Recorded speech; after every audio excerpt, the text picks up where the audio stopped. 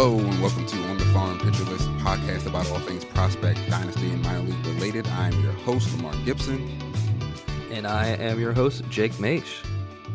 So as we record this episode, it is just after the holiday known formerly as J2, now known as J15.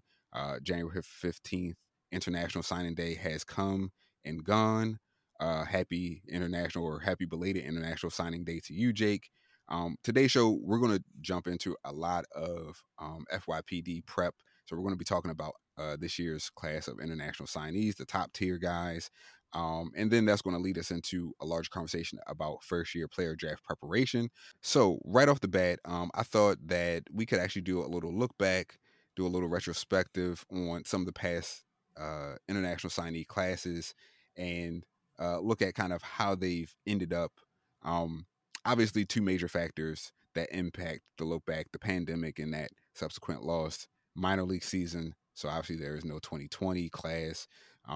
As a result, the start of the last two international signing periods got moved from that previously typical June 2nd, hence J2, now to January 15th. So that's why we talk about the move from J2 to J15. The benefit for prospects is that it actually allows them, generally speaking, to make plans with their team, actually begin a full off-season regimen, and often gives them a chance to start playing in complex leagues or the DSL instead of getting dropped into kind of like the middle of the season, which is typically what happened previously. With that being said, Jake, what are your thoughts about kind of J15 now or J2? Yeah, for sure. Yeah, like you said, I mean, I think it sets these guys up for success a little bit more from the get-go. They're not kind of jumping in the middle of an already established season. Like for example, like Jerry Dipoto said on his radio show recently that their top signee from the class, Felnin Celestin, is going to be sent straight to their mini camp in Arizona. And he wants to also get him some exposure to some major league guys, potentially get Julio Rodriguez out there. And they're both from the Dominican Republic. And that's like, you talk about like the opportunity that presents just to kind of be around guys who are already in the org, potentially get some exposure to like some of the, best players in the org right off the bat. You're not trying to get acclimated to everything that's already happening. Everyone else is in mini camp. Everyone else is kind of prepping for the season. You could pick guys' brains. Like we're talking about like 18-year-olds, potentially 16, 17-year-olds. Like that is such a huge developmental point for them to like get off the bat and like kind of be set up that way. So yeah, I like it a lot. And I think it's, definitely going to help these guys out. If it'll actually lead to like them developing quicker, I don't know. But I think it's good for just like their mental preparation. Yeah. So with that being said, with the ages of most of these signees, we know we're talking about 16, 17-year-old guys. It's going to be, minimum 2 to 3 seasons before we really start to see production that we can really analyze and talk through what it means and what tools they have and how that's translating to what skills they're actually showing. Taking a look back, I see here you have a look at some of MLB Pipeline's top 30 international prospects over the last couple of years. So go ahead and talk through the list that you have here on the outline. For sure. So I wanted to take a look back because we started talking about, like when these guys actually make the majors and kind of what we can expect from them. And I wanted to see how far back I had to go before I got to like a current impact major leaguer. Obviously, there's no one in 2022, but Oscar Colas is pretty close. We'll talk about him a little bit later. 2021, there's no one. Pedro Leon probably would have been the closest if he hadn't like just gotten injured. He probably would have had a shot to make the team out of camp. But 2020, obviously nothing. 2019, no one really close. I think Jason Dominguez might be the closest. 2018, no one currently. Closest is Francisco Alvarez. And then 2017, you have to go back to 2017, 6 years ago, to get the first kind of like impact major leaguers. And those are Wander Franco and Julio Rodriguez. And these are also guys that are like some of the most talented prospects we've seen like in a while. Like these are some of the biggest young stars of the game. And it took them 6 years. Now, granted, that's like including the lost pandemic season. who knows what would happen if they would have just been able to develop normally. But still, I mean, that's a long way to go. And then if you kind of go back a little further, 2016, Luis Robert, Lourdes Gurriel, Luis Garcia, the middle infielder for the Nationals, and Randy Arozarena.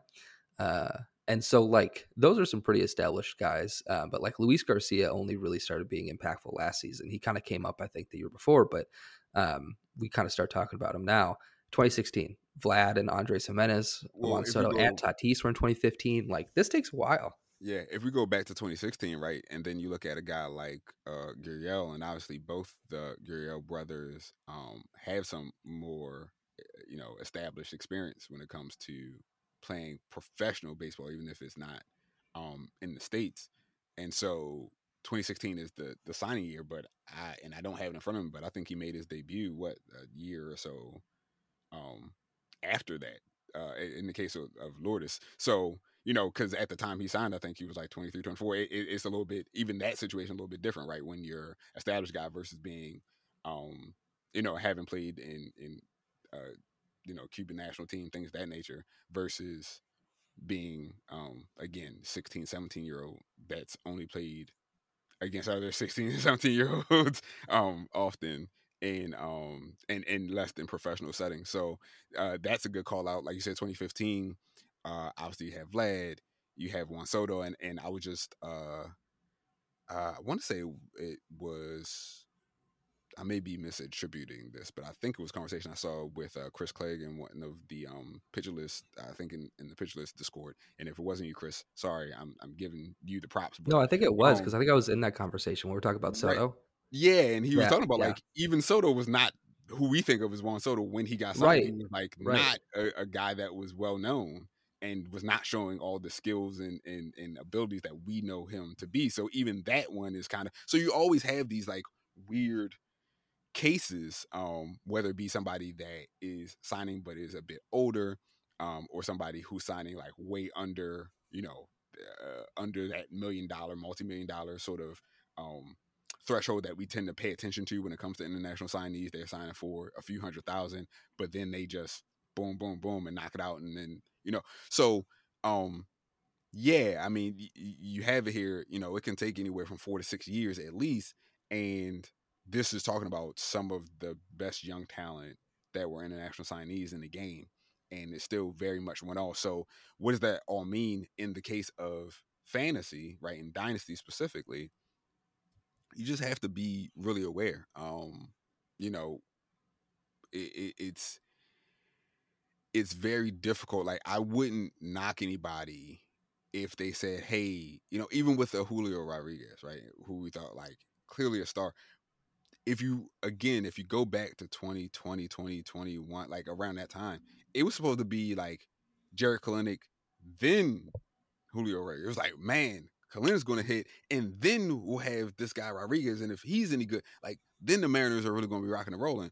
And now, obviously, a couple years later, that is completely inverted, right? It's like Right. rookie of the year, superstar here, and then we're still holding out hope that Kalenic is going to be like above average, right? Above league Mhm. replacement. So, Yeah, these um, are shots in the dark, man. Um, you just never know what you're gonna get, especially since these guys are so young. Um, and I'm like the guys that I just listed off for like years like 2015, 16, and 17, where we start seeing that talent. Everyone else on that list, almost none of them actually touch the big leagues. I think Vladimir Gutierrez, like the pitcher for the Reds, he kind of came up, like had some pretty bad starts in I think 2021, but like he hasn't really done much. The rest of them like really haven't got, like, we're talking about like 3 or 4 guys out of the top 30 for MLB pipeline that make a impact, and they're also some of the best players. Like you're talking about a huge boom or bust. Um, and it also takes, like, if you're gonna draft these guys in FYPD, right? It takes, like, you just have so much less to work with, because they just signed and they just came from internationally, and it's so hard to get like video scouting reports and whatnot if you don't like work for a team, right? Like a lot of the stuff is not um, publicly available, and so you're kind of paying attention to like the news. Maybe someone does rankings. MLB Pipeline has their rankings, and you can kind of make your best educated guess. But it is really hard to hit on these guys. yeah, yeah. So, Going through and looking at picking out some more recent guys, we highlighted Oscar Cola, so we're going to jump off with him to kind of really dig through how we feel about him and his potential for debuting. He was number 5 last year for MLB Pipeline, signed with the White Sox, and a year later he definitely is on the verge, if not already there. And it kind of, I guess, depends on how you read the tea leaves of whatever the White Sox are doing. But definitely is on the verge of making his major league debut come 2023. And we already talked about how that's kind of atypical to have that quick turnaround. But um, Colas was another guy, older when he signed, already had previous experience playing professionally. So it's not completely surprising, but I think it was still, you know, kind of eyebrow raising to see how well he did, not just at the lower minors, which again, he has more experience.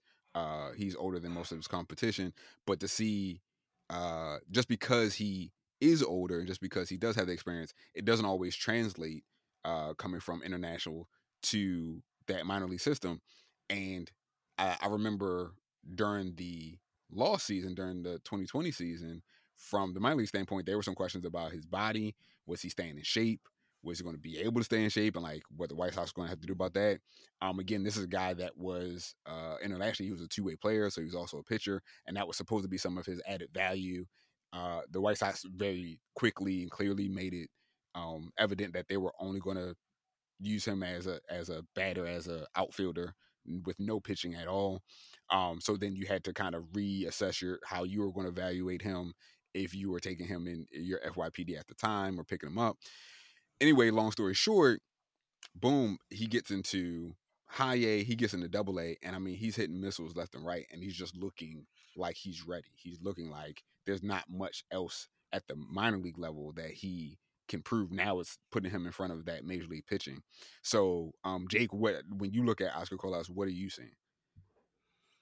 Yeah, I see a really good hitter. A really good hitter. I don't think he's necessarily like the 300 hitter that he was, because he had some pretty like crazy inflated BABIPs, and he carried a pretty varied strikeout rate, and so I think it's going to probably settle in like the mid 20s, but it got as high as like I think 28%. Um, and so when you're talking about a guy who like strikes out a decent amount, and has huge BABIPs, like, so he's probably not going to maintain that like high batting average, but the power is legit. He, absolutely connects with the ball. And the Sox are hell bent on getting him up to the majors because he fills a pretty big need for them. Even after the Andrew Benintendi signing, right now the right fielder is listed by Roster Resources Gavin Sheets. And I love Gavin Sheets as a White Sox fan. I think he's a really great story. I don't necessarily think that he's like a cornerstone in that lineup for the future. I Definitely think he's a not right good field. right. No, not right field. I'd like him to be like a backup outfielder, a pinch hitter, like, or someone to kind of play in when guys need rest, right? Because like he has good pop, and I just don't think that's like his profile is like a consistent everyday guy, and so.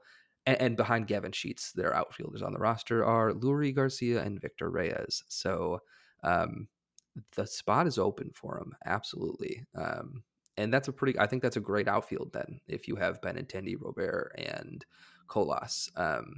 And he's a left-handed bat, which the White Sox have been looking for a while. They got it in Benintendi. They could absolutely use another one in Colas. And they promoted him last year. They got him up through the levels, and he ended at AAA, had 33 plate appearances there, and played really well. But it's 33 plate appearances, so they're obviously really committed to him, and like it makes sense. Like we were talking about earlier, like some of these guys just come in with prior experience and they go quicker. He's 23, and so like he's he doesn't need a whole lot more development to be ready. He's right there. Looking at the projections for him next year are really interesting because like they're kind of all across the board. No one really knows, I don't think, what to quite make of them yet. Like Steamer is super high on him. They have him at like being, I think, 18% better than league average, which is a little crazy. But then you look at like the bat, which is like way lower than that. It's like they're opposite ends of the spectrum there. And then like ATC, of course, ATC is right in the middle. But I think we can expect maybe 10 to 15 home runs, hitting maybe 230, 250. The projections for him to get about 350 plate appearances. Um, and like I like that. That's fine.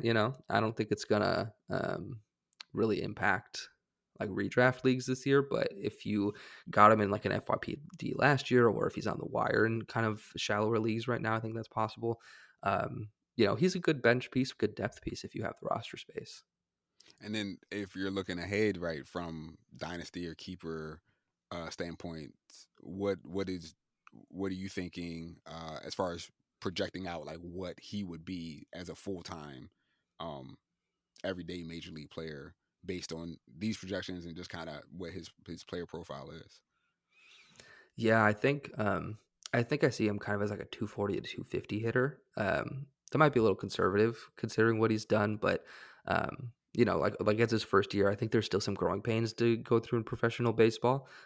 It's not very often that guys hit the minors and absolutely like destroy everything and then come up to the majors and keep doing it. Like the Juan Sotos are pretty rare, and so I think that he has some stuff to work out with both his plate approach and like his contact abilities. Um, and I don't think that he's going to sell out on the power to get to batting average. I don't think that's what he's worth to like the White Sox. I don't think that's what they want him to do. I think they need that the power from the left side a little bit more. And so I think if he leans into the power, starts hitting the ball in the air, focuses on like his launch angle and hitting his fly balls and line drives pretty hard, maybe pulling the ball more, that'll kind of keep that batting average a little lower. It'll probably be I'd be really happy with 250 from him if he's also going to hit 25 up to like 30 homers, which I think is absolutely possible with him.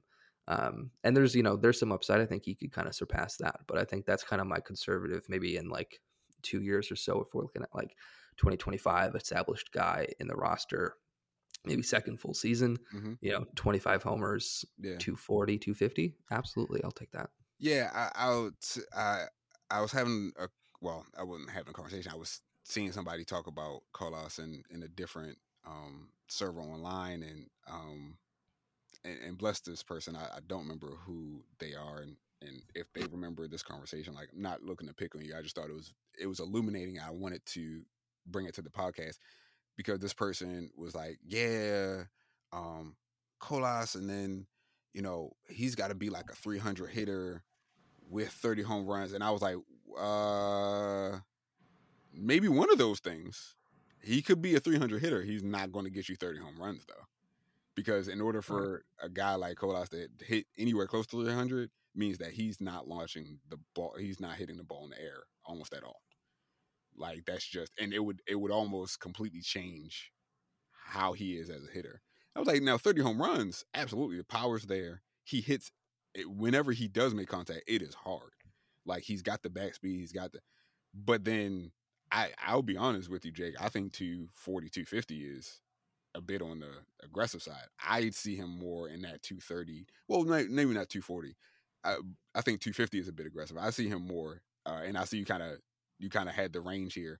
I see more that 230, 240 guy, but 30 home runs absolutely. And so if you're in a batting average league, you got to take that into account. That there's a guy who hits the ball Right. hard, but again, his K rate is not scary. It's not like whoa, there's something like crazy going on here, but it is going to probably be consistently on the higher end in that like 25 plus range. And the contact rates in general are never, I shouldn't say never, but they don't look to ever be anywhere outside of that like 70-ish, like that low end 70-ish percentage.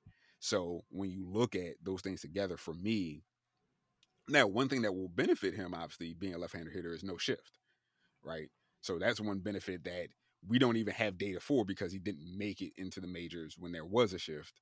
So we really can't even look at what benefits he could get from a data perspective, but just kind of hypothesizing. You can probably guess as a left-handed hitter who pulls a fair amount and hits the ball hard, not having a traditional shift. Because again, something to just add in as a little aside, there will still be shifting in baseball. They will figure out how to like skirt around whatever rules baseball has in place. So Absolutely. just keep that in mind. We talk about no shift, like it's not going to be 1980s baseball. So just like that's Right. not going to be a thing. They are going to figure out how to shift.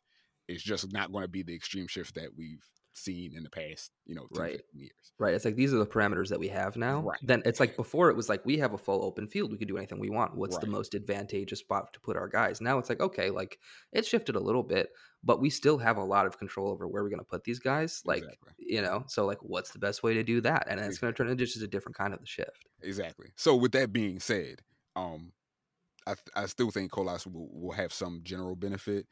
So that could give him a little bit of boost as far as batting average. Now, where I'm interested, because most of the leagues I play in are OBP, so I almost always ditch the batting average unless it's like super low.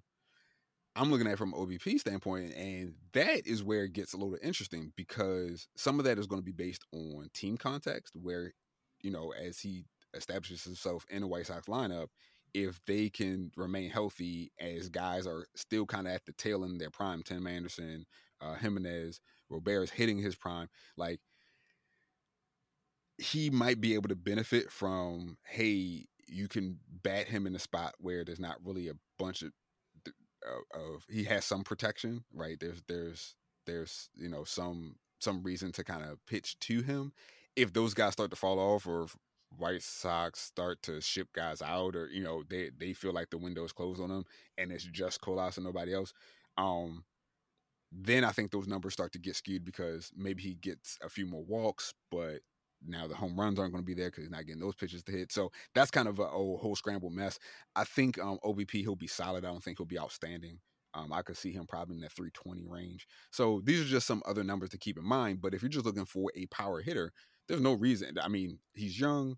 He's on a decent lineup. Like whatever you think about the White Sox, like they're not bad. So the run environment is there for him. The ballpark isn't horrible, right? And like you said, as a left-handed hitter, he can get a fair amount of home runs. Um, so yeah, I think just to kind of put the button on Colas, definitely interested to see how spring training works.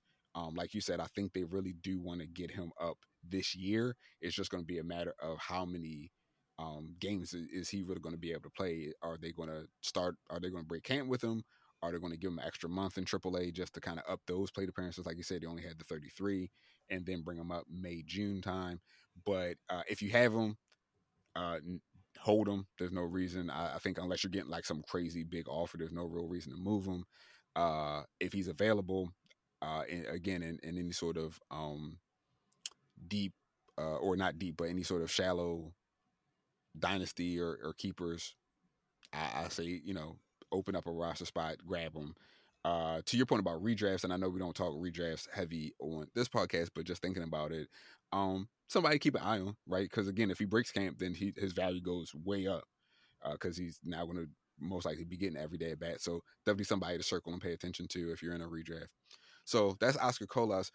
Moving on, this might be the most uh, beloved prospect. Like this is number one with the bullet. Not necessarily saying he's the best overall prospect, but this is the guy that everybody wants a part of, and that's Jackson Chourio. Um, 2021 number 17 overall for MLB Pipeline as an international signee. And I mean, there's a guy who literally from 2021, now we're talking about the start of the 2023 season in a couple of months, he's legitimately played himself, I think, into what, top 20, some lists maybe top 10 as a prospect in a year and change. Just demolished every level so far. Like hasn't stumbled, hasn't shown any issues. Uh, talk to us about Chourio, Jake. Yeah, I think just the craziest thing about it is that he's 18. He was 18 last year, and he played in single A, high A, and double A. He was promoted twice, played in 3 different levels, and got to double A as an 18-year-old. Wow. Yeah. Like that's, I mean, you can see why everyone loves him, right? Like if the Brewers are that confident in him and he's like performing, like, oh my gosh, like absolutely. We're talking about someone who could be in the majors before they could legally drink. We're talking about like the some of like the best players that we've seen kind of debut recently. So in single A, he had a 160 weighted runs created plus, which was, I believe, his biggest sample size last year. Yeah, he had 271 plate appearances in single a 160 weighted runs created plus.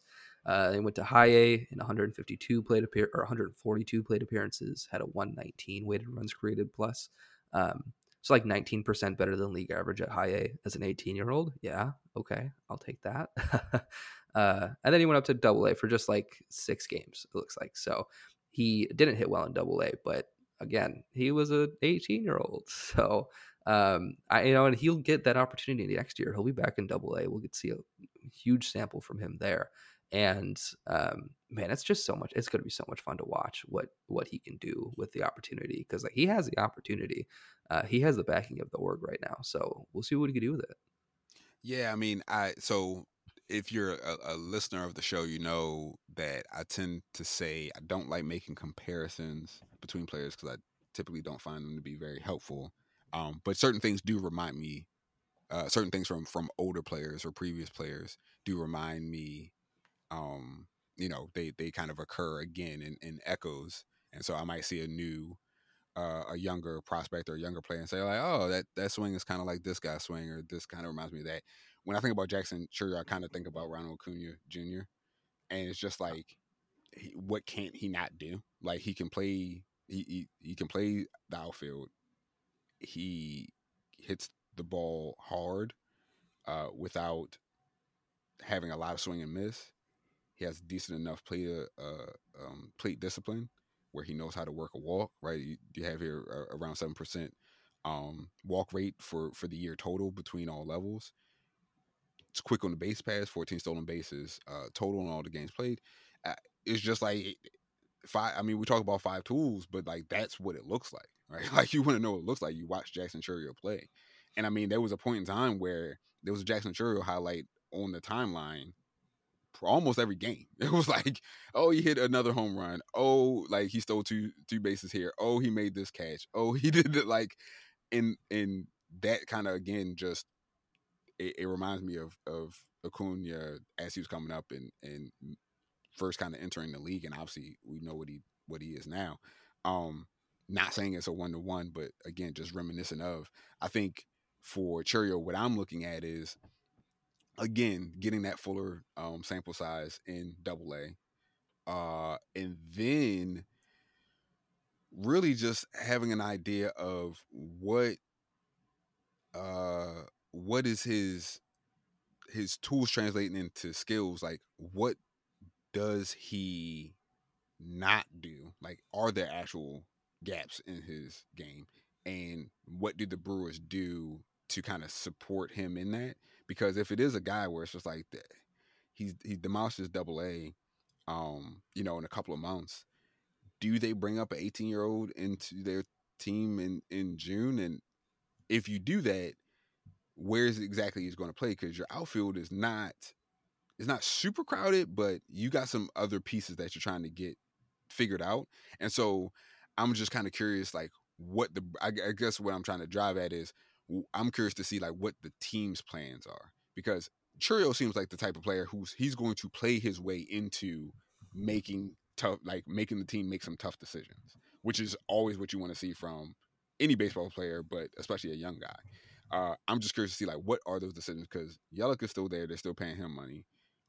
They brought up Garrett Mitchell, and he had an okay. He started to end the year on a pretty high note. It took him a while to get started, but he's there. We still are waiting for the arrival of Joey Weimer. A year after he kind of set the world on fire in 2021, his 2022 was a little bit cooler, but he's already at Double A and he's kind of pushing ahead. Sal Frelick is another guy whose name gets mentioned constantly. I think personally, Chourio has more talent than all of those guys, but he's also the youngest of all of them, and also has the least experience, because all these other guys that we named all had college experience, right? Mitchell was at UCLA, Frelick was at Boston College. I forget where Weimer is at. I should know, but I can't recall off the top of my head. So these guys all have some prior experience, along with already being at the high minors. So I'm just kind of curious overall, like, I'm not out on Churio. If you have him, you hold him. Obviously, like this is a guy that is, the gem of your farm system, in a dynasty context. But I'm just kind of, I guess, more so from like in real life baseball standpoint. I'm just curious to see what the Brewers are going to do, what decisions they're going to make, because if he does anywhere close this year to what he did last year, I mean, he's going to be at the doorstep trying to kick down the door. Um, yeah, Right, Torrio right. is amazing. Yeah, yeah, it'll be interesting to see kind of how he builds off of last year, because you could see like some like very minor things that he might have to work on, right? Like for example, his line drive rate was like pretty low. He was really high on the ground balls, really really high on the fly balls. Mm. Not super optimal, right? Because like the your BABIPs are best on line drives, obviously. Like fly balls have like unless they're homers or maybe doubles off the wall, like most of them are outs. Um, and like obviously everyone hates ground balls; they're the worst. So it's like it's a bit of an extreme right now. I think there's some optimization to do there. Um, Also, he's 18. There's plenty of time. He pulls the ball a lot, which is like good or bad, I guess, depending on how you look at it, right? Like, what do you actually want out of him? Is that something that's happening on purpose? Is he just really aggressive? Does he get out in front of balls? Does he have trouble waiting on the breaking balls? It's kind of too early to tell, I think, there, but as we watch him more next year and as he continues to develop in bulk, like he's a pretty skinny kid right now. Like he does not look very imposing. He has so much room to continue to grow, bulk up, and just like get more powerful. So um, it's really like we're looking at like the very beginnings right now, and it can go, I think, a bunch of different ways. But I think they're all going to be pretty good. Yeah, you say bulk up, and then I cringe a little bit because I think about Victor Robles, and I'm like, no, don't bulk up, don't do that.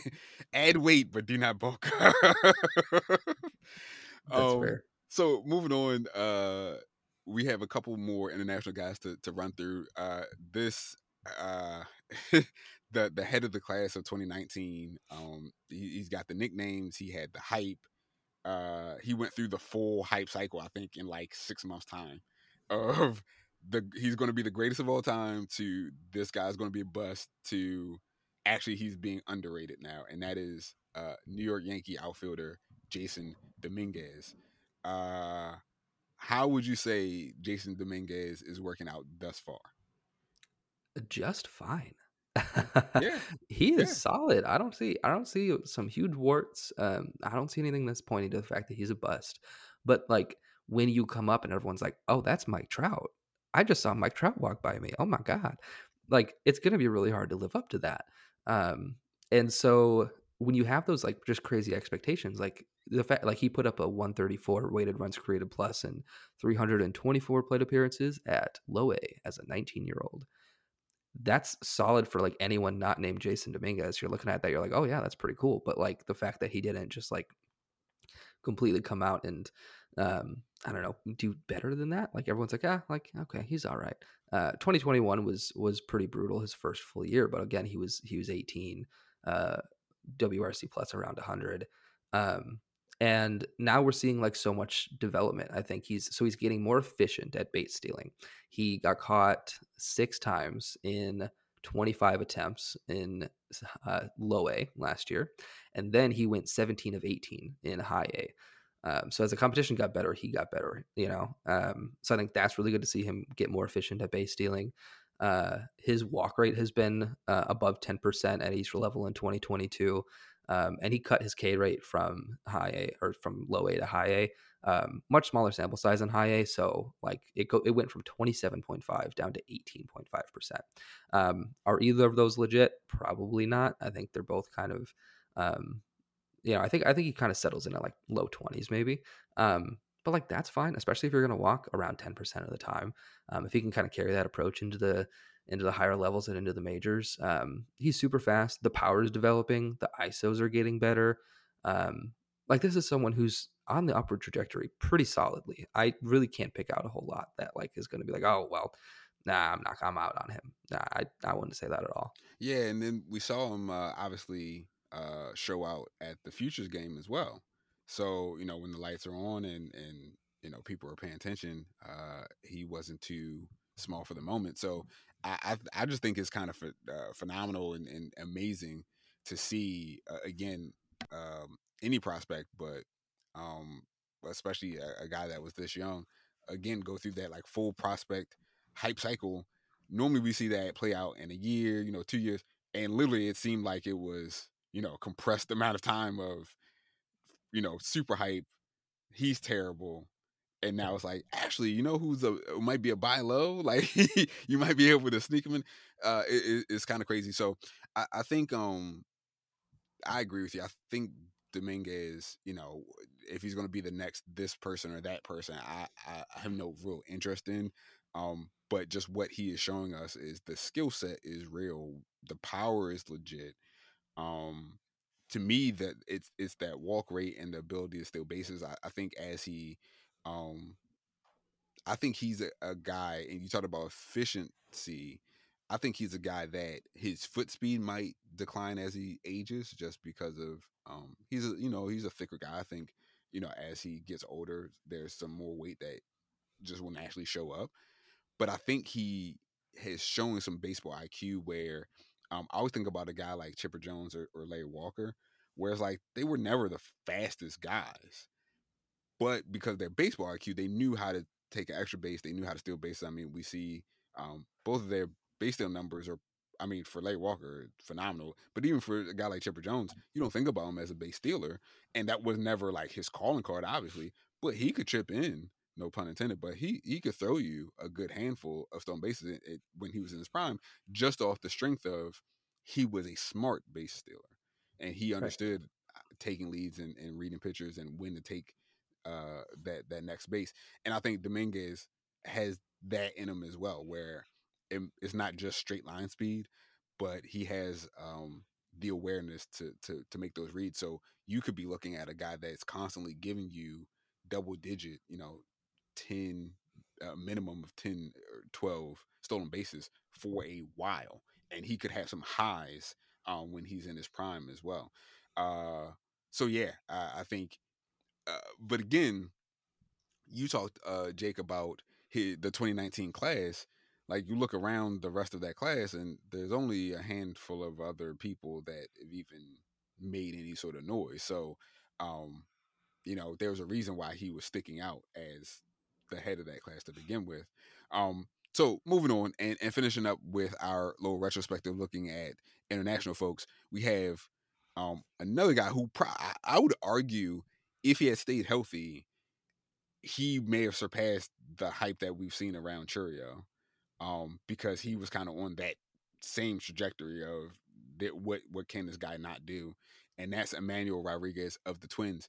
This is not Emmanuel Rodriguez of the San Diego Padres. Please don't make that mistake when you're drafting people or trying to pick people up. I've heard some horror stories Oh my already god. and some early NYPDs Oh of people not paying no. attention and grabbing the wrong Emmanuel Rodriguez. So again, this is Emmanuel Rodriguez, outfielder for the Minnesota Twins, not for the Padres. Uh, he was another prospect that was signed in 2019. He was actually number 12 overall, ranked by Pipeline. And last season, I mean, 272, 493, 552 in 47 games. That was his slash line. 9 home runs, 11 stolen bases. So again, speed power combination. Unfortunately, he suffered a torn meniscus, and that ended the season. And we're hoping that he'll come back fully healthy for 2023. I think, and I didn't have it in my notes here, and I apologize. I want to say that early indications are that he will be ready for minor league spring training. I believe. If I have that wrong, I apologize. I should have had that in the notes, and I didn't. Um, but it seems like he should be healthy. At least we can say early in the season that he won't be missing much, if any, time of actual plate appearances, which is good because we want to see him back doing the dynamic things he does. And you actually wrote him up, Jake, in your top 15 Minnesota Twins prospect piece for Pitcher List. So what did you find? Yeah, I found the makings of an extremely efficient and poised hitter. I think he's going to be like really good at the plate, and I cannot wait to watch him next season because I think for me there's a pretty obvious kind of like way forward to like building off of like the skills that he has shown to like just be an even better hitter. Um, But going to his breakout last year, he had a 196 weighted runs created plus in 199 low A plate appearances. He was 19 and he walked more than he struck out. He did strike out 26% of the time, which he walked 28% of the time. Like, what is that?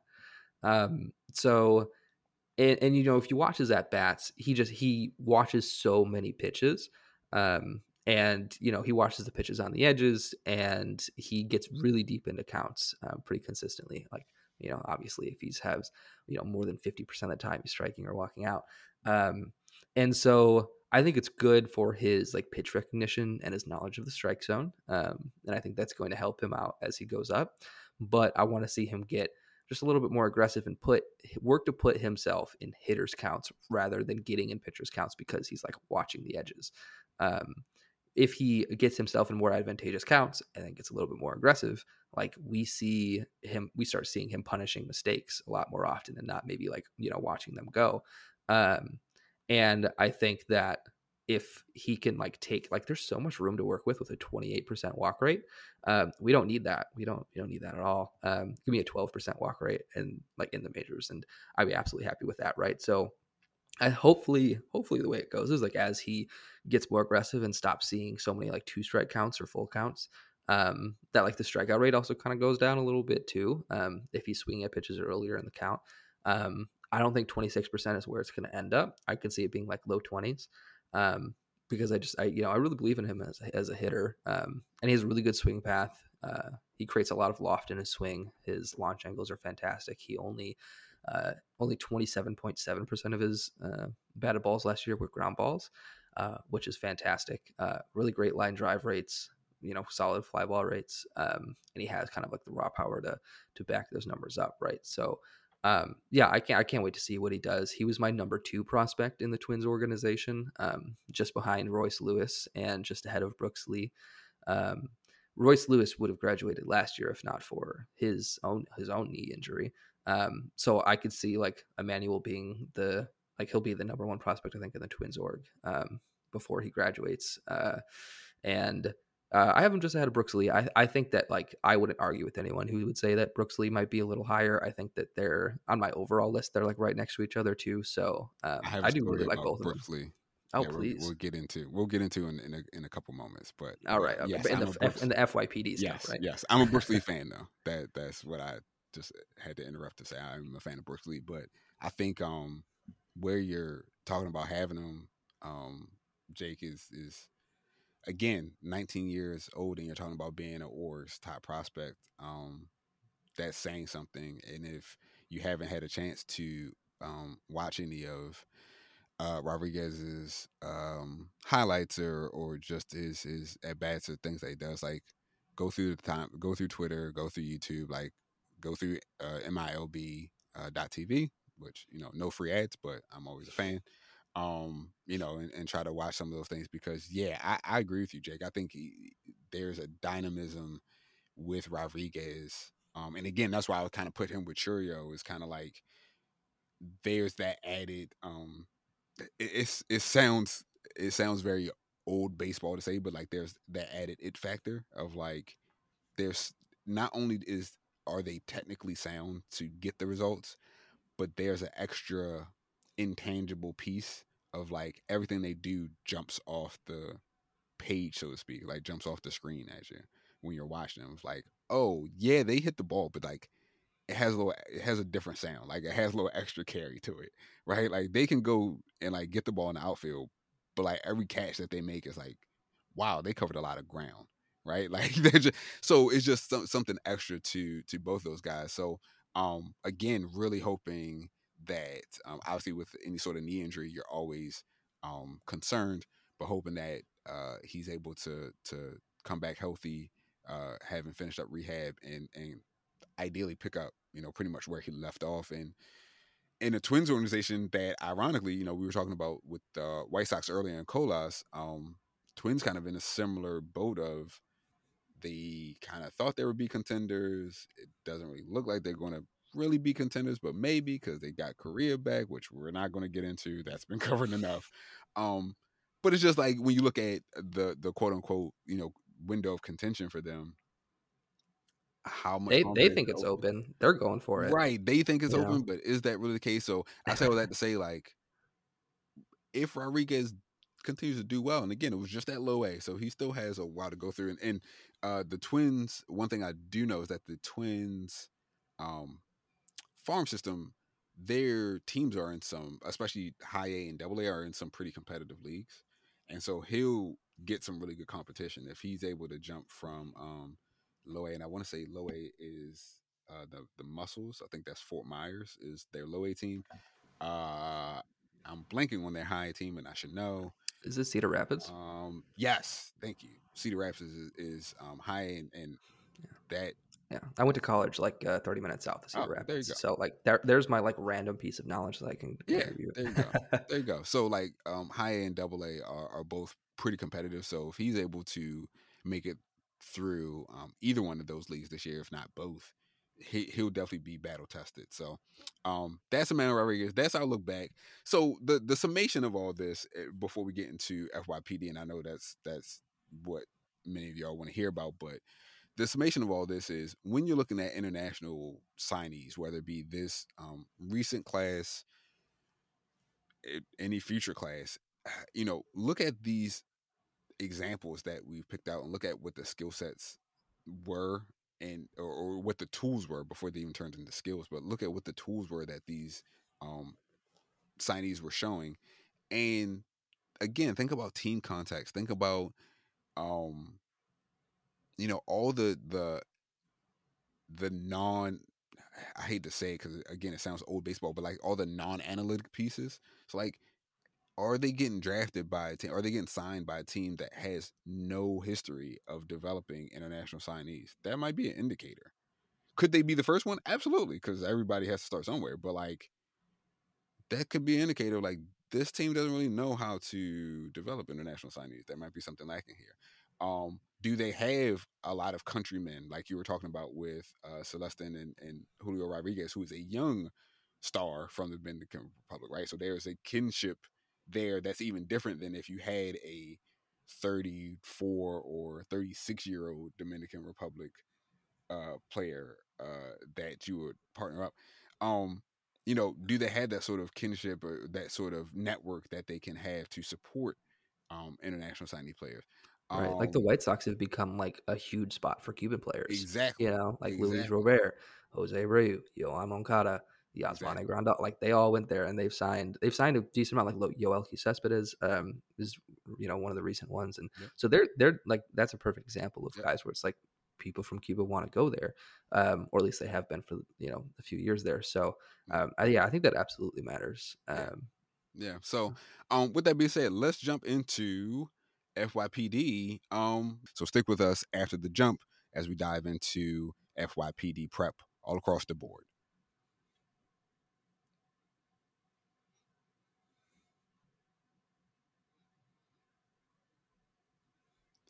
Okay, and we're back. Let's start with the basic question, Jake. How you prepare? You're going into FYPD for your league. What are you doing to get ready? Yeah, I've written down here rankings and roster spots. It's really hard to do like a full FYPD prep on your own because like these guys are coming from college, high school. It's not you can't go to like a baseball savant page. Find an analyst that you really trust, find their FYPD rankings, and start from there. Because there's like a lot of these guys like we could talk about them all we want. We think that they're really projectable, we think that they're really safe. Getting from college or from high school to the major leagues is like a pretty huge undertaking for anyone, right? So it's like, I mean, all these guys are pretty much, I mean, it's a low probability that they're going to turn into like what everyone wants them to be. So you start with the rankings of someone that you trust and go from there because, I think that's gonna set you up pretty well initially, and then you could start kind of like going into their going into their scouting reports for the guys that you're interested in, going into the like the film from from different showcases and whatnot, and maybe add some and bump a guys up here or there, and then roster spots. You have to clear spots on your team roster to draft these guys. In most cases, at least in the leagues I'm in, and so it's like for me, for example, one league I did a startup league last year, like during the season last year, and this is our first FYPD. Mm. And I have like in my head, I'm like, oh, I want to contend next year, you know. And I'm looking at my roster, and I'm like, man, like who am I going to kick off? And if they're 50-man rosters, which is like, oh, you have plenty of space. And you start looking at it, you're like, I have no space. Mm. Where is the space? And so like you have to kind of like look at like, especially if you're trying to like win next year, like who are you going to kick off to kind of wait to, you know, to take the chances on these guys? And then it's like, okay, do I want to try to get the college hitters? Do I want to get the Brooks Lee, who's already gotten a double-A? You know, or if like you're rebuilding, like, oh heck yeah, give me Jackson Holiday, give me Drew Jones. Like I'll wait a few years. Like if they're good enough, they'll be here when they're 21 or so. Like, but you know, I think I don't like looking at like my huge positions of need, you know, because it's like I could fill that. Who knows what's going to come up on the wire in the next few years until they're going to come up, right? But it's more about like, are you contending? Are you not contending? How much roster space are you willing to contribute, just set aside for these guys? How long are you willing to wait?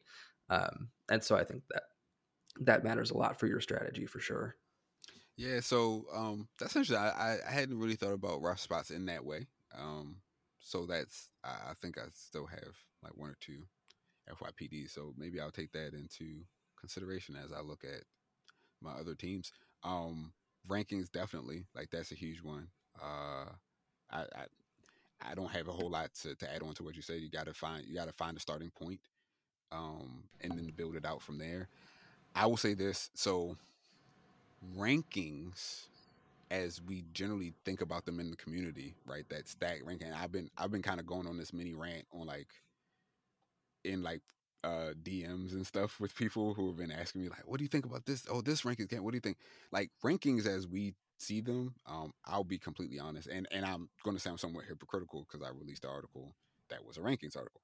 Um, but like generally, I find that they are less and less valuable like over the years because there's a lot like the market's kind of saturated, and I'm much more interested in like give me the tiers, give me a breakdown of the player types, right?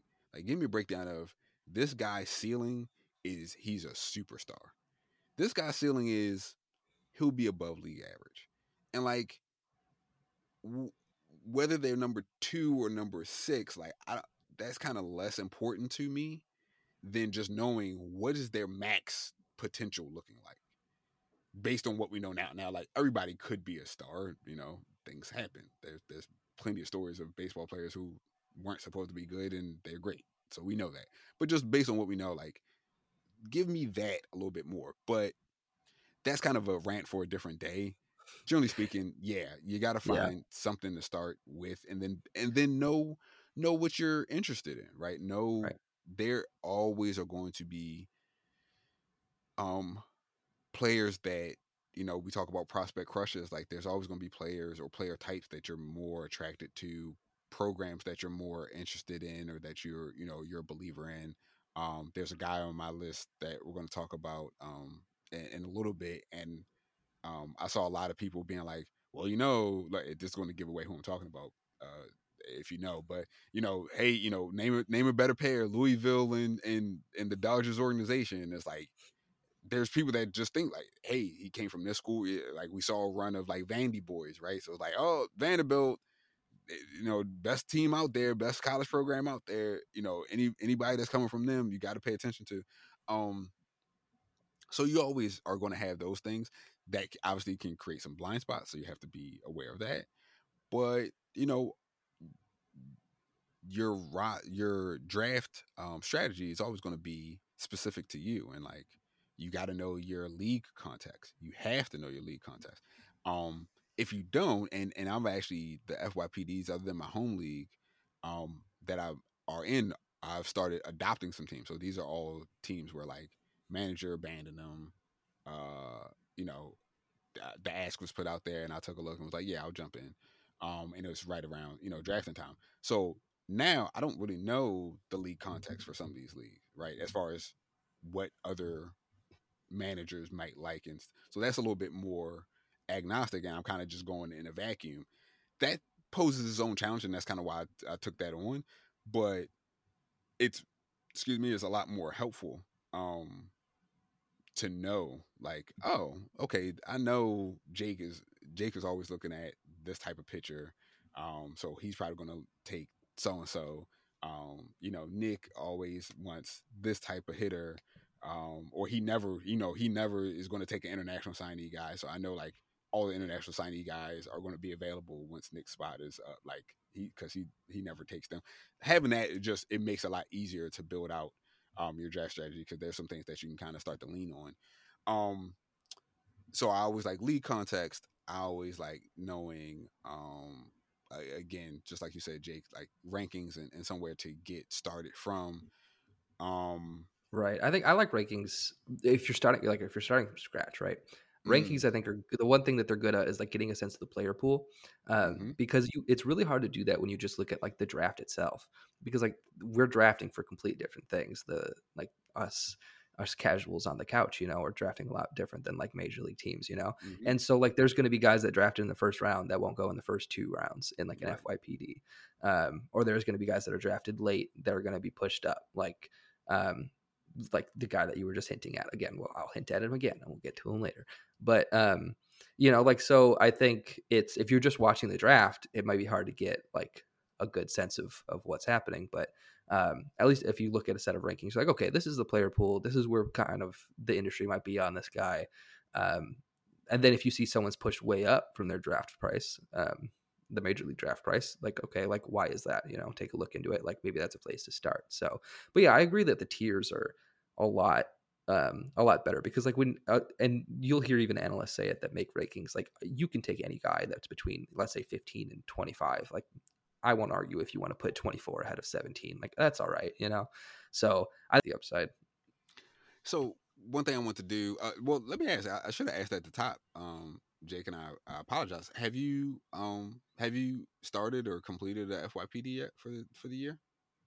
No, I haven't. I think the first one's going to be in like early February, Okay. and then there's another one I think is going to be in mid to late February. Okay, cool. I kind of figured, and we wanted to get this out, and then we'll probably have a second FYPD episode. Will probably be our second the second part of FYPD prep will probably be the first episode of February. For that reason, I know most people really start getting into FYPD in early February before spring training really kicks off. But my home league, which is 20 team OBP league, we have completed our FYPD. So I wanted to talk through.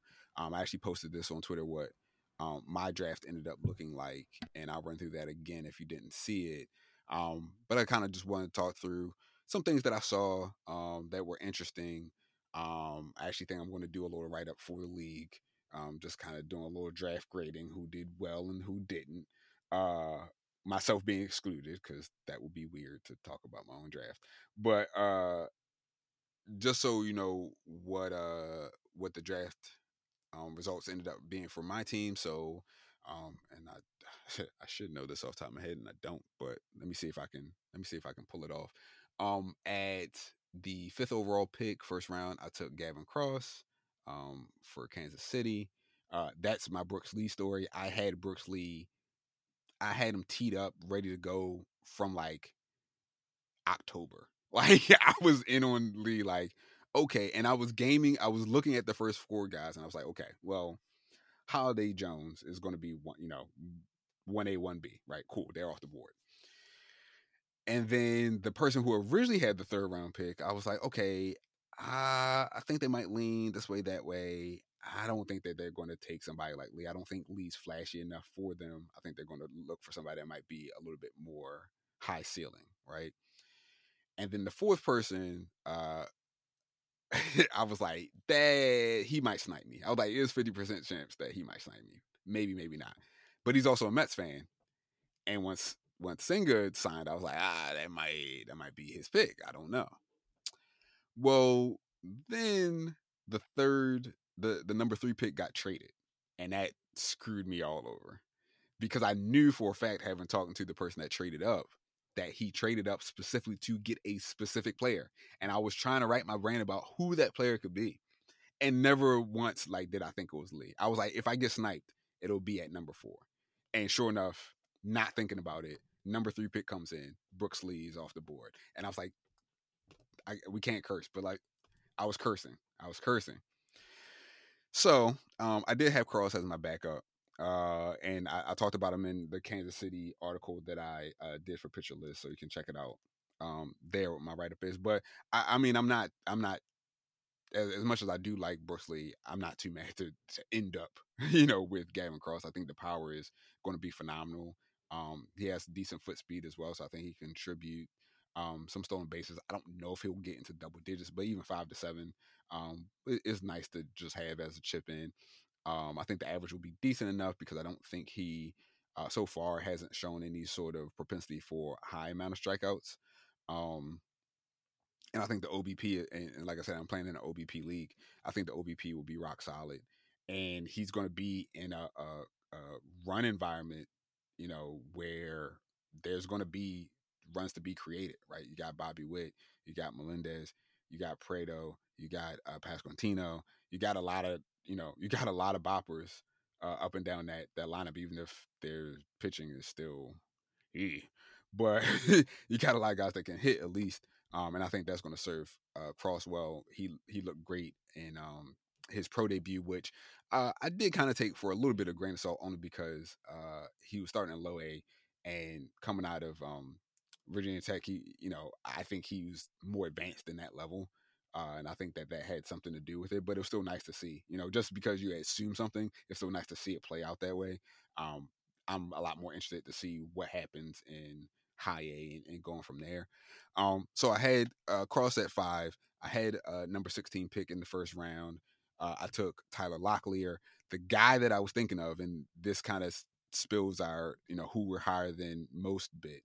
But the guy I had right there, it was literally like Locklear or Dalton Rushing for the Dodgers. I was like, who do I go with? And I ended up going with Locklear. But I was right there about to choose Rushing. He went like the pick after me. And the guy, the guy who chose him, like pinged me, was like, I thought for sure you were taking Rushing. Like I knew for a fact that he was going to. I really like Dalton Rushing, guys. Like I really do. I know he's catcher first baseman. I know that that's always like not the sexiest position, and there's always some question marks about that value. But what he did in his pro debut is like he beasted, and I wish I grabbed all the numbers. I didn't, but I mean he smacked everything, and I mean the home run power I think is real. And I think if they move him to first base, obviously then you have less of that wear and tear from catching, which helps him as a hitter. Again, that's people are talking up the Louisville to Dodgers pipeline. We know that the Dodgers have great player development in general, but even without just banking on all that sort of stuff, I think what Rushing also did, when you look at what he did at Louisville once he got the starting gig, um, that kind of gave you the indicator there that there's some major talent. And so I think Rushing is a guy that I'm higher on than I've seen many. I haven't looked at every list and all the sort, but just in the conversations, it seems like people are like, oh yeah, he's good, but I think maybe the catcher first baseman piece might be scaring him off, and there's some other more dynamic players, but especially if you're in that deep league and you're in that mid tier of the first round, I think Rush again. I'm fine with Tyler Locklear. I can talk him up as well, but like I think Dalton Rushing is a guy to take. So that was my first round. I'm gonna have to pull it up because I'm not gonna remember off the top of my head like who everybody was. But so far, like, what do you think about that first round, Jake? Yeah, I think Cross is great. Okay, real quick though, where is your league on like Elijah Green and Tamar Johnson? Because it feels like there's a lot of like the industry consensus is like the top four. It's like the top two, Drew Jones and Jackson Holiday, and then the next two are Elijah Green and Tamar Johnson. Kodai Senga can kind of go anywhere in there depending on who's drafting, right? But it feels like that there's been a pretty consistent top four. So like, where did those guys end up in yours? So yeah, and I'm gonna have to pull up like the whole thing on my phone because I don't Sorry to remember. put you on the spot. I know that Tamar ended up at number 10, and I know when I posted Wow. that, Okay. I didn't post that on Twitter, but I posted that in another server. A lot of people were like, "What? Like, how did he fold?" And even in the draft, like even in our in the league's conversation, it was kind of like, oh, that's surprising. Like, I didn't think he would fall that far. Like, okay, he's not going in the top 5, but like you figure 6 or 7. No, all the way down to 10. And I think that he's a guy. So we're kind of talking through other the other parts here, but guys that were lower than, he's a guy that I'm lower on than most. I've kind of ranted about him in a couple of different spots. So I don't want to cover everything. I want to be very clear. I think his talent is evident. I think that there's a lot of people much smarter than me that have talked through how great of a hitter he is. So I'm not at all saying like he's going to be a bust or he's overrated. That's not at all what I'm saying. There are some questions that I have about his body type, about his defensive position, about how much speed he's actually going to contribute, that make me think it puts a lot of pressure on him being a great hitter for a long time that I'm not willing to go in on. If you were to draft him if you have the top 5 pick and you want to draft him within that top 5, outside of like a Holiday or Jones, I'm not going to berate you. I'm not going to tell you that you're dumb or bad or anything of that nature. It's just there's some question marks for me that my conservative nature, I'm like, I'd rather go this other route. Now for the rest of the managers, I didn't get a full on like explanation from everybody, like the first 9 or the first other 8 managers about like why they didn't take him. I think the surprise there was Spencer Jones went before him. So Spencer Jones went number 7, while Tamar went number 10, and that even surprised me, especially the manager that took him. I was like, okay, that's interesting. But yeah, and then Elijah, you asked me about Elijah Green. I gotta look that up because I didn't have it in front of me and I didn't remember. While you're looking at that, though, let me just theorize. Okay, so I got a FYPD coming up, 12-team league, OBP, standard 5x5. Outside of that, rotisserie. I got the 7th pick. I finished 5th in the league last year, so I got the 7th pick, and I'm looking at it. And the way you just said, Spencer Jones went 7th in your FYPD, and I was looking, and I'm a little upset. I'm a little salty with the fantasy baseball And community sorry, hold here. on, let me Yeah. correct that. Spencer Jones went 8th. I have it up in front of me now. Okay, he went So 8th. so Either way. Elijah Green went number 6. Cam Collier went number 7. Spencer Jones went number 8. Okay. Chase DeLauder went number 9. Tamar Johnson number 10. Gotcha. Okay. All right. I mean, yeah, I can see. I like those. I mean, yeah, I like those guys. But so, like what I was saying with Spencer Jones, right? A little salty because I was watching the draft and my first thought was, oh, like 6'7" lefty in Yankee Stadium, huh? And I think everyone had that thought, right? But then you like watch what he actually did in the minors when he played last year. Then it's like, okay, now you have my attention. Like he managed a strikeout rate. He looked really good. And so I was thinking that I can get him at 18th overall in that draft, because he was like originally he was kind of in like maybe the low 20s, and I was like, oh, let's hope I can get him there. And now if I want him, I'm gonna have to take him with the first pick. Like there's no way he's gonna be there at the end because he's been talked about so much, and now I'm like, I'm upset about it. I'm upset. So I think I'll end up at either him, or maybe Cam Collier. If I'm lucky, Brooks Lee will fall. I think that's possible, but I think I'll probably end up with Spencer Jones. So I think I don't know if Lee's gonna fall. I think what drives Lee's value in general, not for me. I have my own sort of reasons for enjoying Brooks Lee. My conservative nature just says like coach's kid and like can play both positions on the left side of the infield and like just does a little bit of everything. But I think also him being in Double A already, right? Like off the rookie year, Right. pushes a lot of value. Oh yeah. Zach Nato, I think he went number 11. By the way, Nato Mm-hmm. went right after Tamar Johnson. I think that pushes a ton of Nato's value. It's like Yep. Lee made his appearance in Double A by the end of last year and looked okay. Nato led them in the Double A championships. Like he was their Mm-hmm. best player.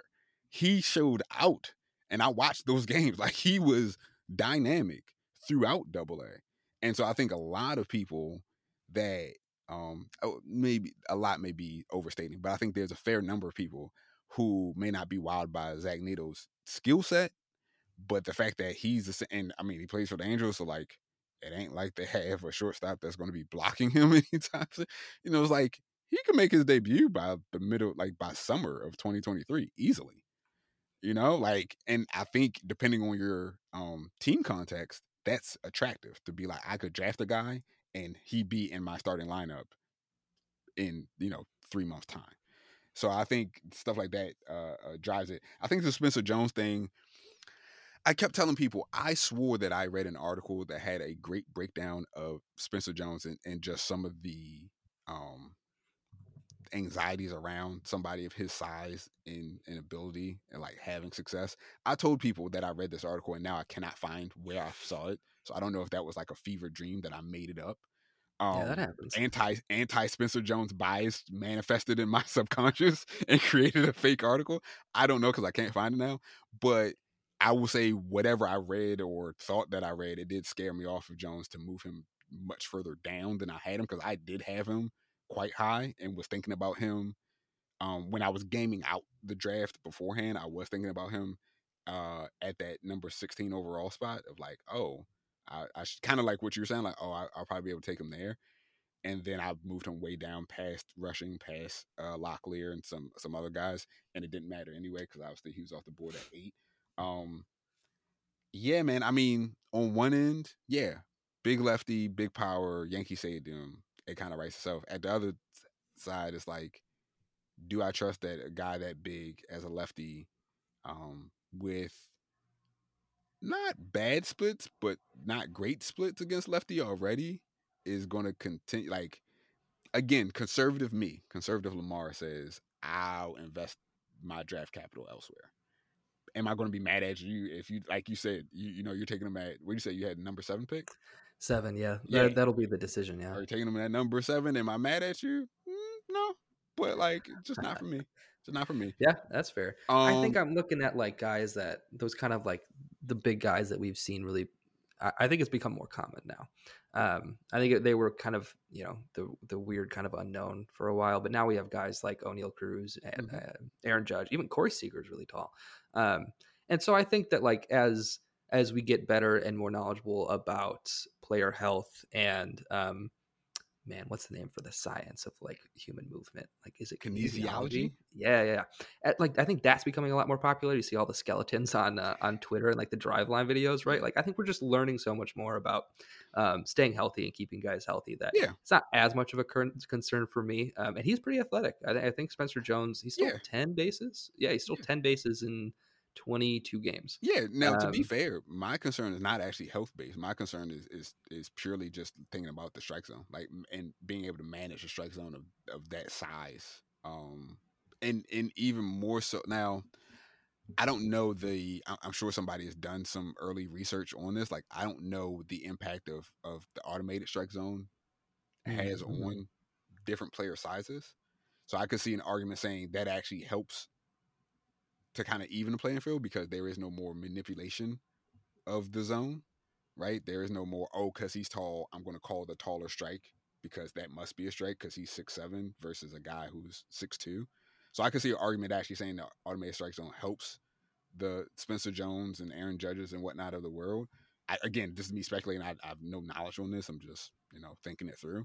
But also I could see on the other side that says, actually, we will now have exactly what that strike zone is, and we will see, like, in real time, so to speak, that strike zone is just definitively larger than a guy who's 6'1", 6'2", and he has to manage that entire zone.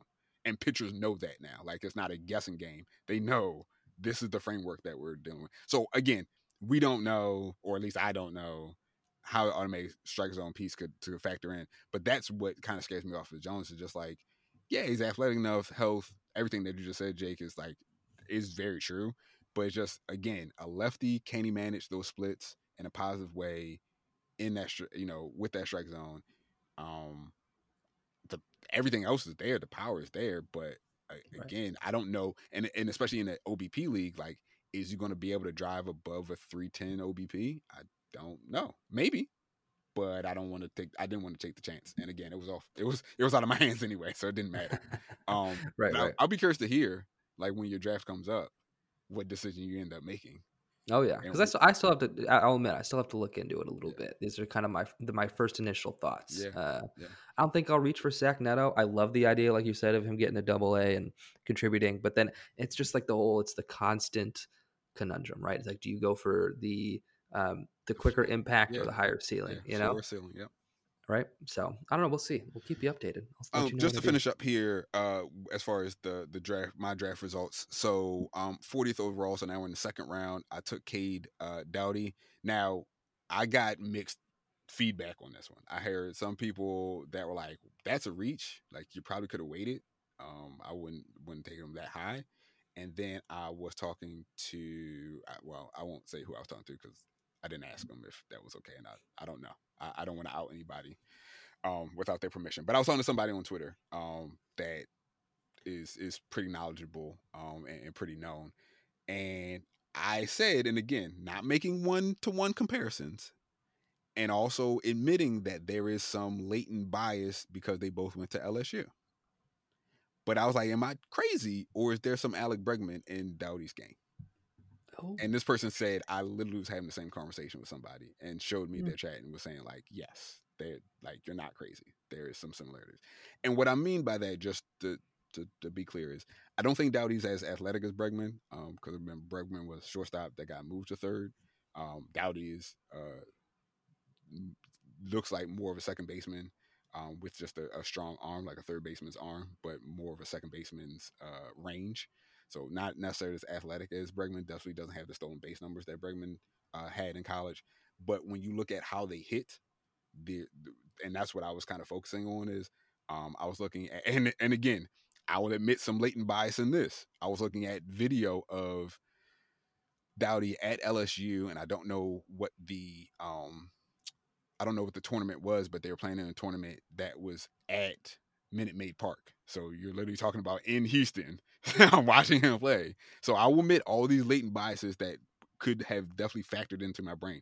But I'm watching him at the plate and just his approach and the line drive swing that's able to still power the ball out of the ballpark. Like the video I watched, and you can find this video on YouTube. It's not like super secret, but um, he had some good hits down the line, but he had one ball that he drove for a double that looked like it missed being a home run in the Crawford box about like maybe a couple feet. But just that swing, him being able to get everything super short to the ball, tight, and just power it all around without a whole lot of extra pieces. And I'm a fan of like simple mechanics because my thing is simple mechanics is like a simple machine. If a part breaks down, it should be much easier to fix.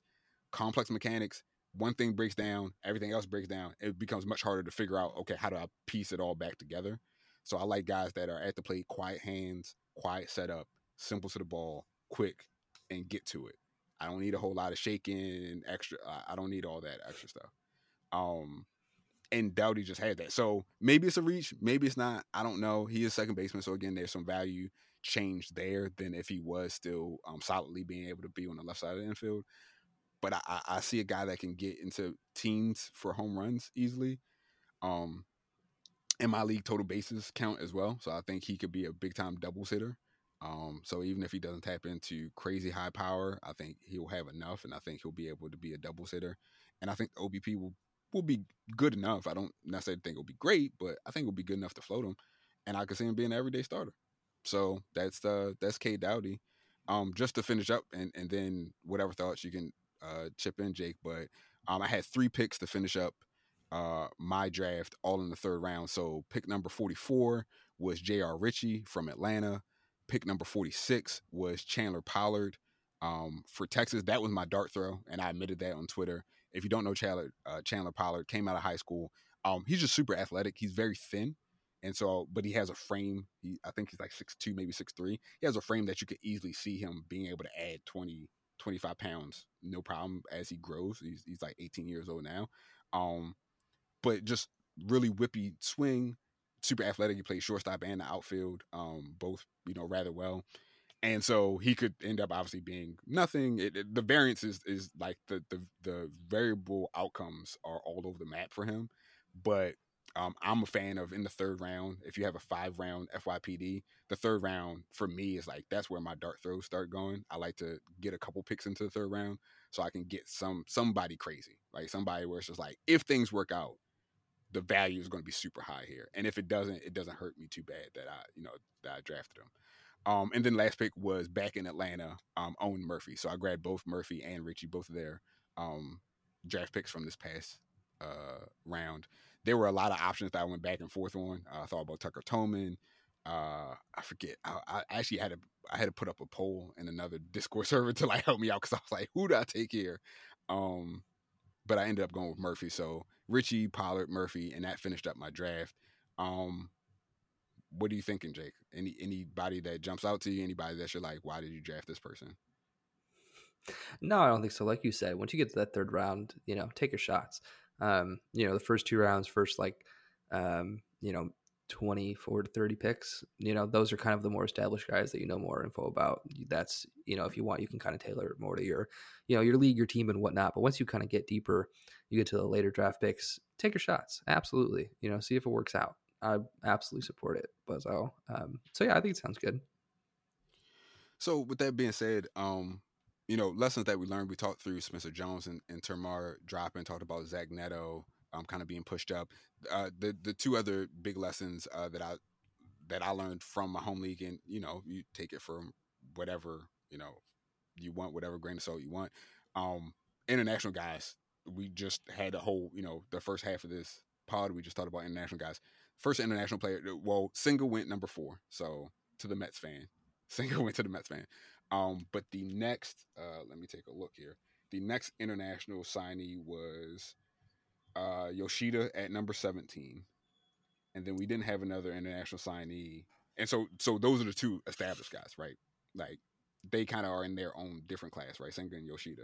So when we think about like J15 guys, like the Celestines and Ethan Salas and uh, those guys didn't get drafted until I want to say the third round.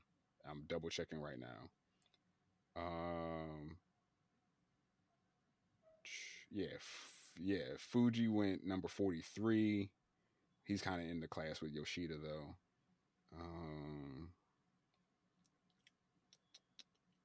I'm sorry, Celestin went number 32. So I mean, the international guys were just it was very sparse with them getting drafted. It was few and far between. There was no real run on them, and I think that's right for this draft class. I think a lot of people have kind of starting to back off of the international signees because of everything that we just talked about. The top part of this draft or top part of this pod. I think more and more people are like, you know what, I'll wait and I'll wait and see if there's again the Yoshidas and Singas. They're in their own class of how do we think about uh South Korean and Japanese players translating into Major League Baseball. They're kind of in that pipeline and that frame of history. But when we think about the teenage international signees, I think more and more people are like, I'll wait and see how these guys work out versus running at them. And then the last thing was the pitching. We know there are a ton of pitchers that got hurt, both from the high school and college ranks, and that really suppressed their value. So you're talking about. Let me ask you this. Actually, I wanted to ask you a question. Um, who do you think was the first amateur pitcher to be drafted, and what? When do you think that person was drafted? Like what? In your FYPD? Yeah. Let's see here. Sorry, I know we didn't prepare for this, so I know I'm on the spot. I'll go with not the the highest ranked or the quote unquote obvious choice. I'll go with Cooper Jerby, and I'll say he went at 14. Woo! Listen, we did not prepare this. We did not prepare this. It was Cooper. Was at number 18. All so right. you're really close. That's really good, Jake. I'm impressed. I could see people liking him. I like him. Maybe that's why I said it. Yeah. And I think there, and this is me speculating because I didn't talk to the manager, but I think there was just the floor is so high, right? Didn't have to deal with the injuries. I think the arm slot is really fascinating for people. Hmm. I think he's in a team context that I think is pretty helpful. St. Louis doesn't have a huge track record of developing pitchers recently because Liberatore and some other guys are still kind of figuring it out, but better than most. And I think his track record in college sort of speaks for itself. So yeah, it was Cooper Yerpy. Is it Jerpy or Yerpy? I should know how to I say that. think it's Chirpy. I Jerpy. think it's Chirpy. I'm not But yeah, number 100%. 18. So good on you. Yeah, that's the other piece. Like pitchers definitely were depressed as far as their value. So a couple of things to keep in mind. Let's finish up because we're going long here. So we want to talk about who we're higher on than most and who we're lower on than most. I talked through one of mine. Dalton Rushing is one of my higher on than most. And then I talked through Tamar Johnson being one of the players I'm lower on than most. Jake, who are you higher on than most out there? Yeah, let's see here. So I'm looking at my two guys are Ivan Melendez and Connor Prelip. They're both pretty late round picks, or not late round. I would say like third round picks. I think is probably where they're going to end up.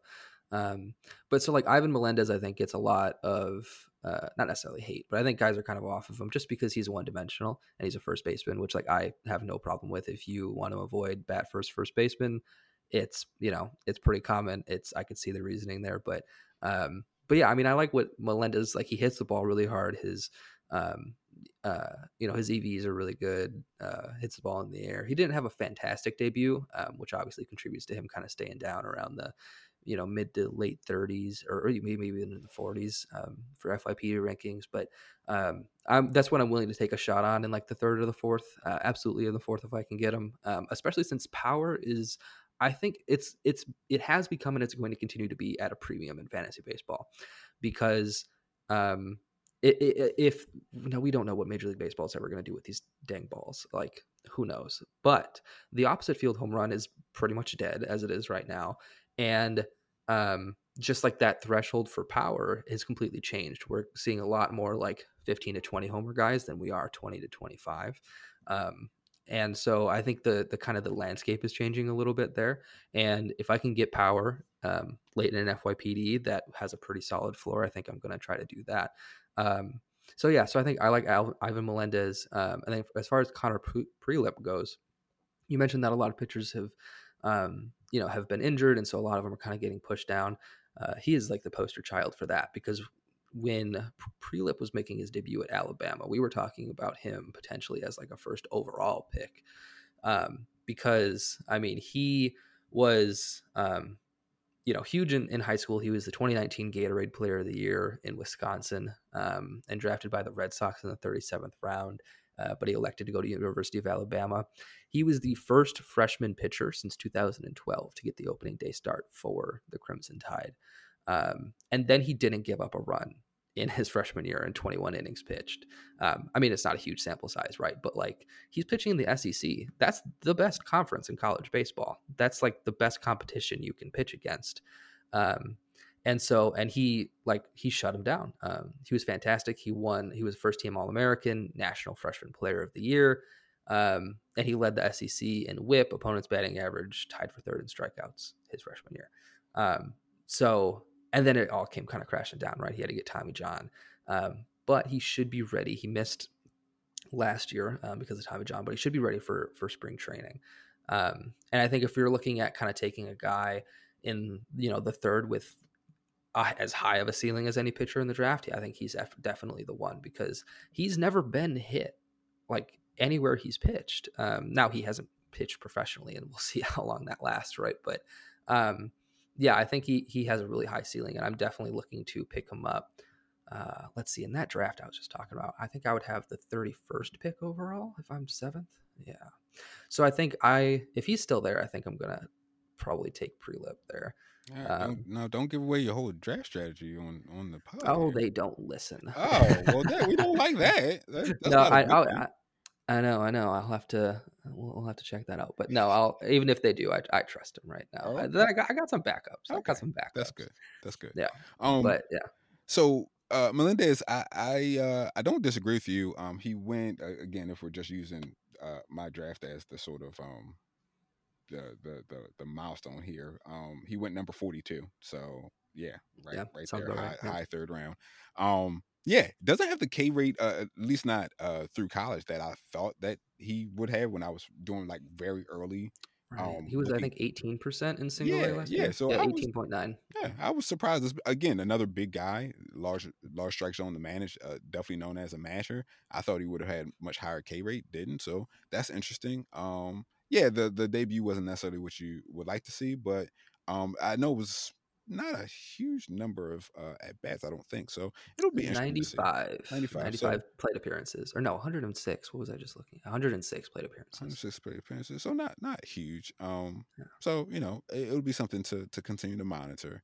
Pre-lip, I'll be honest, I'm less interested in than you seem to be, but I also always admit that like I'm still learning about pitching and pitchers all the time, especially when you talk about like amateur pitchers and how that translates. So I'm no expert in saying like, oh, Connor Pre-lip, I'm not that high on that. You can take that with a grain of salt, folks. Like I'll freely Mhm. admit that. Um, my But also with him, I think I'm prepared to drop him. Like he's not someone that I'm like, oh, I'm going to hold on to him forever. Especially since I mm, mentioned that I'm trying to contend. mm, If he like, because he hasn't pitched professionally, I think the expectation has to be if he comes out and he's not showing you the kind of the things that you're expecting, like you have to be ready to drop him. Or I mean, I don't know if you could really trade him at that point, but um, you got to know when you have the short leash because that dead roster spot can hurt you. And I think once you get like we kind of been talking about, take your shots in like the third, fourth, fifth round.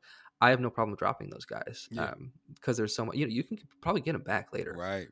There's no like you're not shutting the door on them forever. You just got to be ready to move on. I think so. That's smart. Um, yeah, That's smart. My other pitcher that I'm higher on is Walter Ford for Seattle. I was telling Jake off mic that this was a guy that at least four of us, including the person that actually ended up drafting him, were like all interested in. We were like, oh man, he went. Oh, I was hoping that he would fall to this spot, or I hoping he would fall to me here.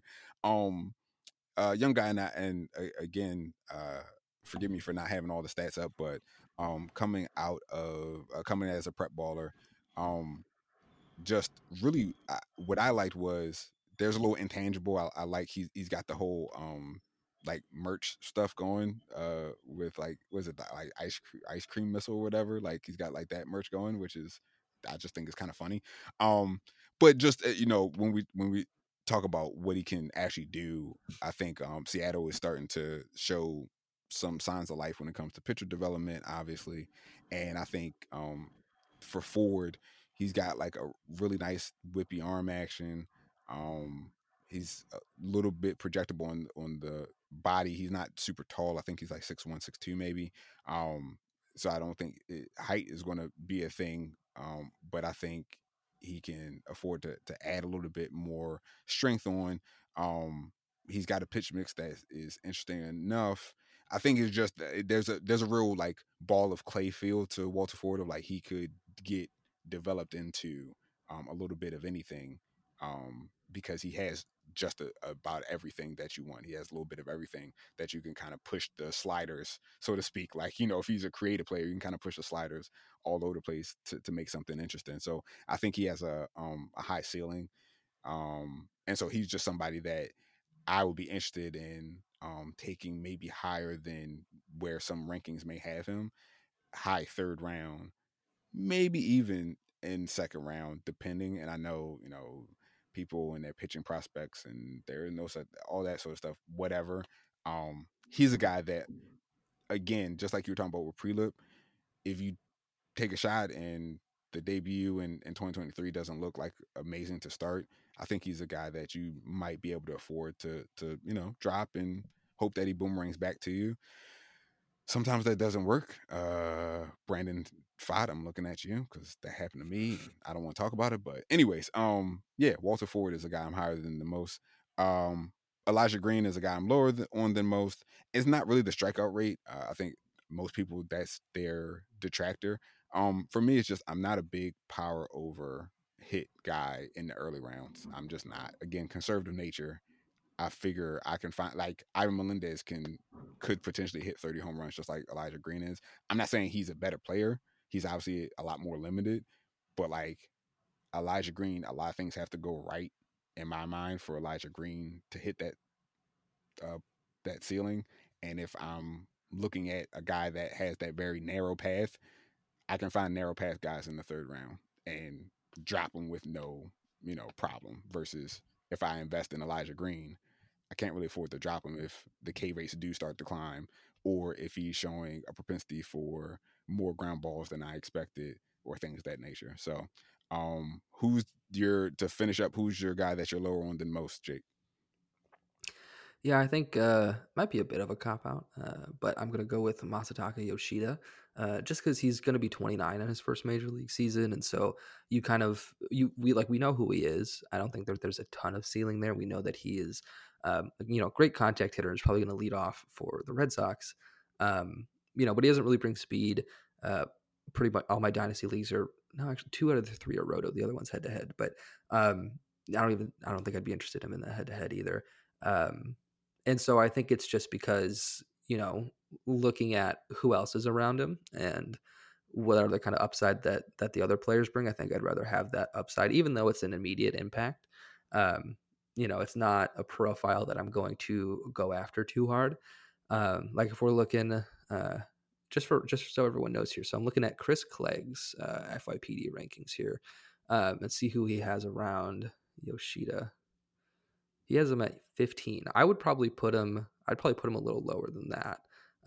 Not to go against Clegg, who's like one of the smartest people in the industry, but it's just for me personally. I don't know if I would. I don't think I'm going to take him at 18 if he's available. Mm-hmm. I don't know if I would take him at 31 even if he's available, just because I don't think it fits kind of what I'm looking for. But Yeah.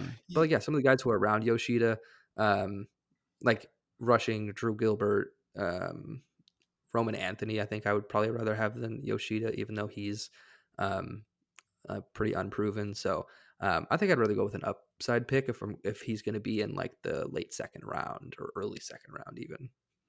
Okay.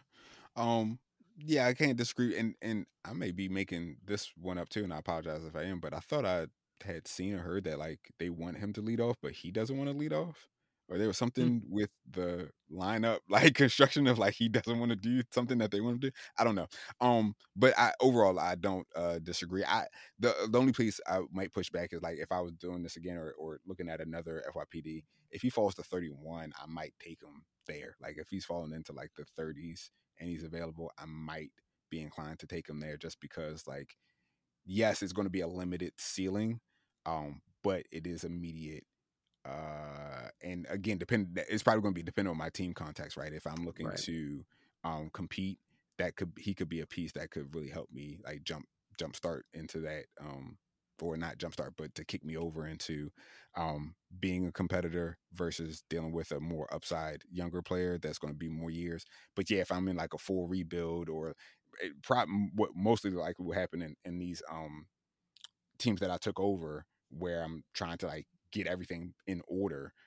Yeah, he's probably not somebody I'm gonna look to grab because my team context is different. With that being said, I know we went long, guys, and thanks for sticking with us. But FYPD is obviously one of the most important parts of any sort of dynasty league. So we want to make sure we gave you all the goodness talking about international signees as well as what's happening with FYPD. Next episode should be out February 8th, and that'll be kind of wrapping up talking about FYPD. Hopefully, Jake, I think you were saying that at least one of your drafts will be happening by then. I'll If not, I'm going to lobby for it. There you go. There you go. Make it happen for the pod. Do it for the Right. pod. Um, I will probably have at least one other draft that I'm in the midst of that I can kind of report back on what's going on there. Some of these leagues are kind of weird, so if it's not like a traditional dynasty situation, I don't talk about those because those are different rules. With that being said, let's wrap it up. Articles to publish or where you guys can find us. I know for me, I haven't written much yet, and I'm getting back into writing mode, so you should start seeing more.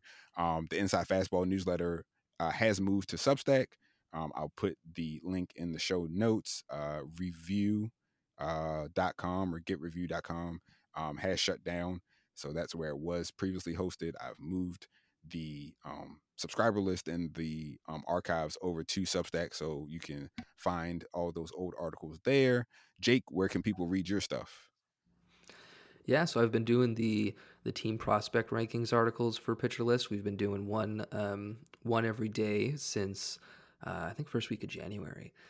So far, I've done the Red Sox, Reds, and Twins. And then on the 25th, I'll have the Giants coming out. And the 27th, I'll have the Cardinals coming out. These are fantastic articles. Everyone's doing a great job with them. I think Pitcher List is really becoming a spot for dynasty analysis. We've really built out the team. We added Chris Clegg, who's massive, absolutely massive for our team. So I've been really excited about those. They've all been really, really good. So definitely keep looking out for those. And then also quick plug for Pitcher List in general. PitchCon begins January 25th, next Wednesday. It'll be the day that this pod gets published. Listen, you'll get all sorts of Pitcher List goodness. PitchCon on 25th, Jake Maish's Giants Top 15 on 25th, plus this podcast all on 25th. Circled January 25th. Well, I guess by the time you guys, I guess you're there now. Yeah, happen. But yeah, make it happen. January 25th, PitchCon. There you go, and it goes to the 28th, PitchCon. So, and all funds this year go to the ALS Foundation. Raising money for that, fantastic. As we know, Sarah Langs, who's really just fantastic in the baseball industry as a writer and journalist. Everyone's really rallying behind her, and the fact that we get to kind of raise all this money for the ALS Foundation, I think, is really special for everyone in the community. So definitely come check it out. There's, I think, over 70 speakers. I mean, everyone that you love is coming to talk with the Pitcher List. So make sure to mark that on your calendars. Look out for the schedules and whatnot. Get those panels that you want to listen to, and make sure to tune in. Perfect. And as always, want to remind listeners that you can find this podcast and all of our Pitcher List pods on the Pitcher List Network podcast page. They're all available in the podcast section of Pitcher List for you to find, listen, and subscribe. You can find me on Twitter at Inside Fastball, capital I, capital F. And you can find me on Twitter at Jake Maish, MAISH. Perfect. Hope you all enjoy the rest of your day.